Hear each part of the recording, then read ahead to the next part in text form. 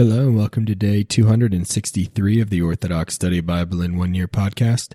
Today we'll be reading from the Wisdom of Sirach, chapters 21 and 22, the Proverbs of Solomon, chapter 14, verses 26 through 30, and 2 Corinthians, chapter 11, verses 16 through 33. Let us begin with the Wisdom of Sirach, chapter 21. My son, have you sinned? No longer add to them, but pray about your former sins. Flee from sin as you would from the presence of a snake, for if you approach it, it will bite you. Its teeth are like lion's teeth, destroying the souls of men. All lawlessness is like a two-edged sword, for there is no healing from its wound. Panic and violence will lay waste to wealth. Likewise, the house of an arrogant man will be laid waste. The prayer of a poor man goes from his mouth to God's ears, and his judgment comes speedily. Whoever hates rebuke walks in the steps of a sinner, but he who fears the Lord will return to him with his heart. A man powerful in speech is known from afar, but an intelligent man knows when he slips. He who builds his house with other people's money is like a man who gathers his stones in a storm. The assembly of the lawless is like a bundle of kindling whose end is a flame of fire. The way of sinners is paved with stones, but at its end is the pit of Hades. He who keeps the law controls his thoughts. The end result of the fear of the Lord is wisdom. He who is not astute cannot be taught, but there is an astuteness that increases bitterness. The knowledge of a wise man is like a flood, and his counsel will flow abundantly as a fountain of life. The inner workings of a fool are like a broken vessel, for he will not hold unto any knowledge. If a man of understanding hears a wise word, he will praise it and add to it. But if a self-indulgent man hears it, it displeases him, and he turns his back on it.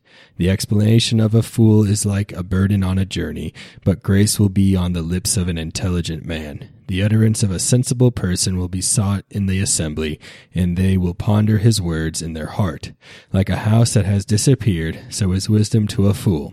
And the knowledge of a foolish man is words that will not stand up to examination.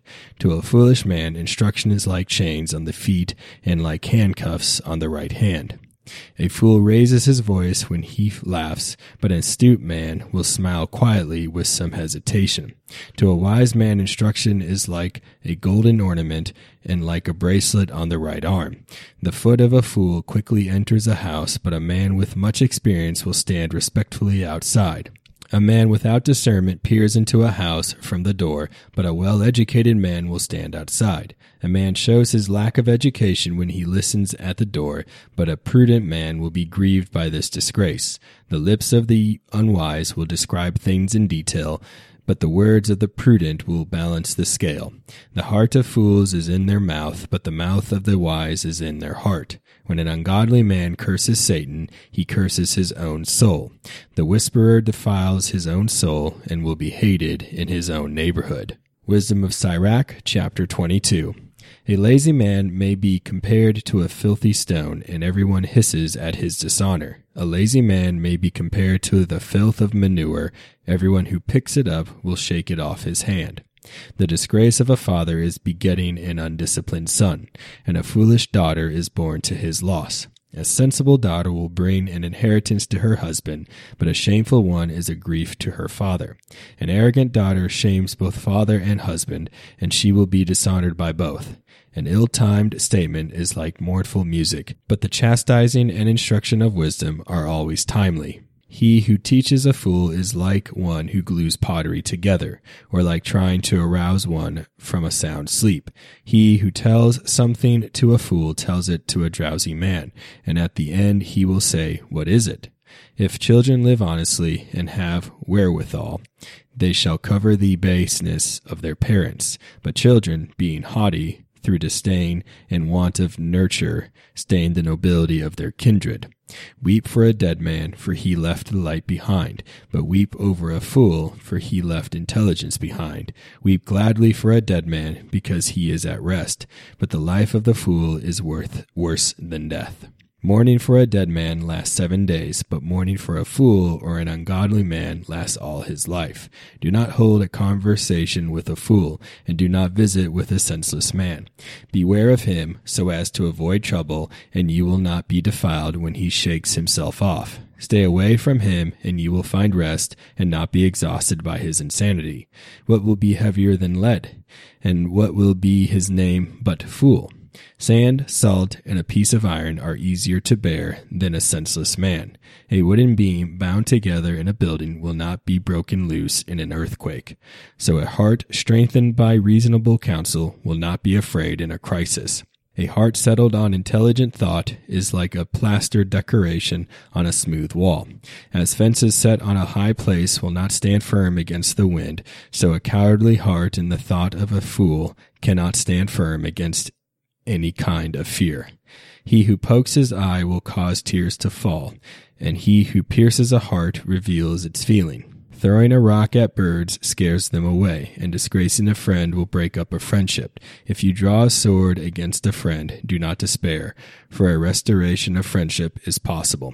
If you open your mouth against a friend, do not worry, for reconciliation is possible. But as for reviling or arrogance or revealing secrets, or a treacherous blow, with behavior like this, any friend will flee. Gain your neighbor's trust when he is poor, so you may be fulfilled with him when he prospers. Stand by him in his time of trouble, that when he gets his inheritance, you may share it with him. As the smoke and vapor of a furnace precede a fire, so abuses precede bloodshed. I will not be ashamed to shelter a friend, and I will not hide from his face. If anything bad happens to me because of him, everyone who hears about it will beware of him. Who will set a guard over my mouth and a prudent seal over my lips, that I may not fall because of them, and that my tongue may not destroy me? Proverbs of Solomon, chapter 14, verse 26. A faithful witness will rescue a soul from evil men, but a deceitful man kindles lies. In the fear of the Lord there is hope of strength, and to his children there remains support. The command of the Lord is a fountain of life, for it causes one to turn from the snare of death. The glory of a king is in a large nation, but the destruction of a ruler is in a lack of people. A long-suffering man is strong in discernment, but the faint-hearted man is strongly without discernment. 2 Corinthians chapter 11, verse 16. I say again, let no one think me a fool, if otherwise at least receive me as a fool, that I also may boast a little.